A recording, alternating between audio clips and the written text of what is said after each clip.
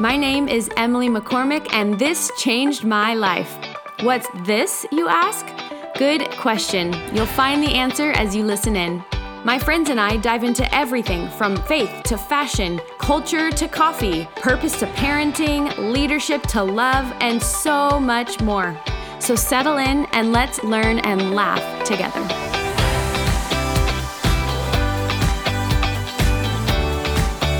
Hi, friends. Well, I am coming at you right now, not from a closet, but from a different state. I'm in California with my family, and I went on a walk, and this is my time to record. So you may hear some cars driving by, you may hear some birds in the background, but I wanted to talk to you today about words and how weighty and important words are. And I think we can all relate to this because in some way or another, we have had things said to us that have really been painful, or maybe on the other end, we've had things said to us that have really changed the trajectory of our life or of our identity or of our security or our confidence.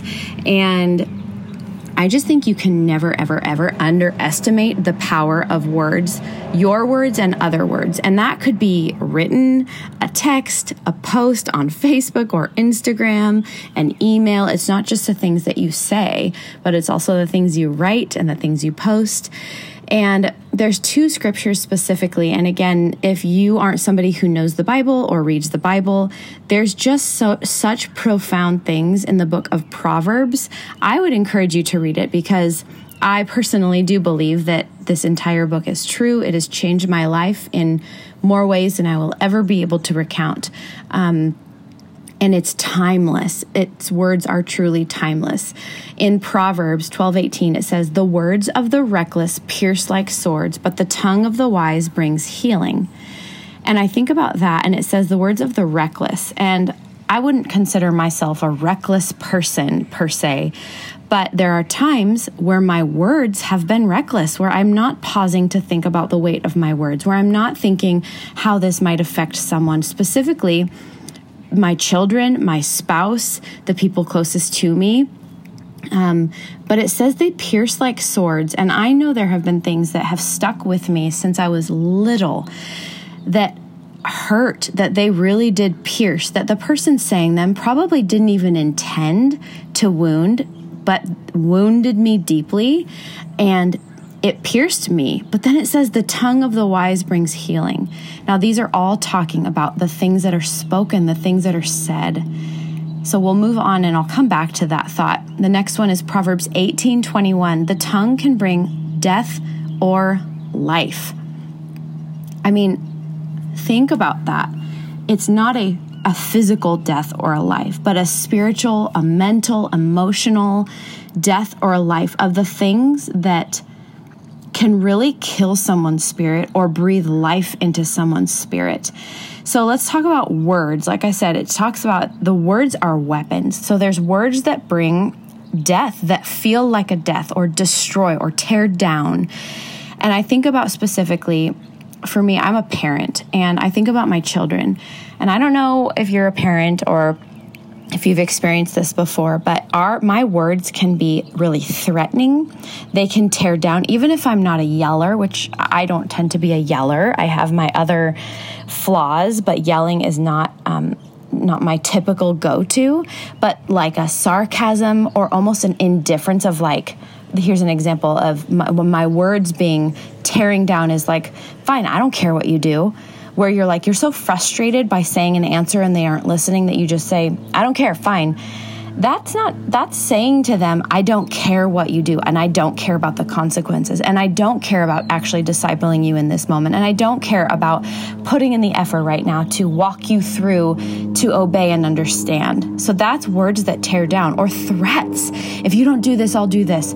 If you don't stop, I'll do this. Now, I think there is natural consequences and disciplines that need to be in place, but empty threats or threats to cause fear, that's not words that bring life. That is not words that bring kindness and goodness, the things that I want to bring as a parent. Or what about words towards your spouse? You always blank. You never blank. Those big words can be really frustrating. If you are on the other end of those, you're like, don't say always, don't say never. I find I always regret those words when I know that my intent is not right. What about words about your friends when you are hurting and you then are maybe venting about someone else and you use words that are actually assumptions about someone? You're not giving the benefit of the doubt. You're not showing grace. You're kind of filling in the gaps of a storyline that you don't know for sure is true. And that's lying. That's making assumptions. That's exaggeration, which is a form of lying. Boasting, puffing yourself up, fibbing stories so you look better. Those are words that are not going to bring life and goodness, the type of person that you want to be. Those things will only end up void. They will make you feel worse because deep down you know you did not tell the truth. Gossip, slander, those are easy, obvious ones, but we know never bring fruit, never bring good things. Words about yourself, it's a weapon. You have a weapon that can harm yourself, tearing yourself down, thinking and saying things over yourself that are not the truth. It's a weapon against yourself. So that verse says words are like swords. They're reckless, they pierce, they hurt, but the tongue of the wise brings healing. Man, that is my hope and my prayer. I want to bring healing to others in this world, to myself, to others, to my children, to my spouse, to my community.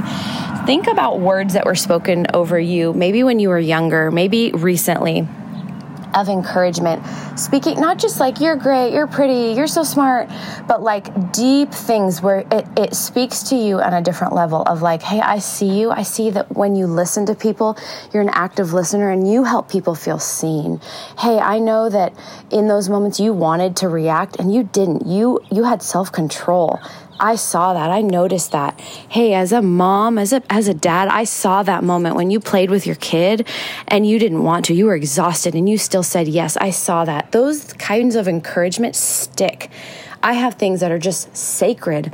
I remember when my husband, before we were even dating, and he spoke things over me and said things that he noticed about me that brought me to weeping, because it wasn't just you're great, you're pretty, you're fun. It was like deep things that honestly I had prayed to be, that he noticed that other people had never noticed, that were like character things that stuck with me profoundly. Those are the types of words that I want to use and I want to be remembered for. Our words, here's the thing. One of my friends gave me this example that your words, think of a toothpaste bottle. Once you squeeze that toothpaste bottle out, you cannot get all that toothpaste back in the tube. They are out there. They are not going back in. It's sticky, it's wet, it's runny. You cannot stick them back in. That is how your words are. Once they are out, you cannot take them back. Now, by God's grace, there is forgiveness. There are second chances. I talk about that all the time with my children. When words go flying, there is grace there. But you cannot take those words back. We just can't. And I want to be people who use their words to bless and encourage and lift up and point to truth and point to goodness on my social media, on this podcast, with my words to people, about people, towards my family, towards my children. And that is my prayer for you. So this is the prayer for our mouth and our words and over you and over me. Set a guard over my mouth, O Lord. Keep watch over the door of my lips. Psalms 141:3.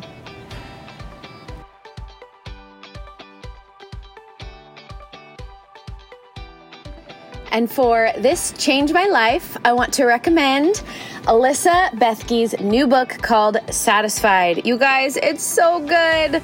It's one of those books where you really do feel like you're having a conversation with somebody, like you're in their living room.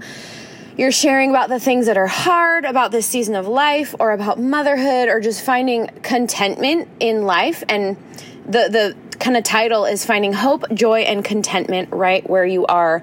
And it really is that, because here's the thing, seasons change and there's highs and lows and really challenging times and really exciting times in life. But if you don't have a contentment that is kind of this steadiness and something you can fall back on in being satisfied with something other than your circumstances, you can feel really kind of dry and empty. And she just shares really good personal stories where you can relate about finding joy and identity and hope and again, Satisfaction in Christ. And it's beautiful. This book, yes, the way it's written and the stories, but it's so beautiful. The photos, the cover, it's one you would want on your coffee table. Alyssa is the real deal, and this is such a good book. I just highly, highly recommend it. Go buy one for you, buy one for a friend, for your mom, for your mother-in-law, for your niece, for your grandma. It's so good. You will not regret it. And Alyssa, I love you. I'm so proud of you. You have worked so hard. You guys, Alyssa is the real deal, and I know you will love her book.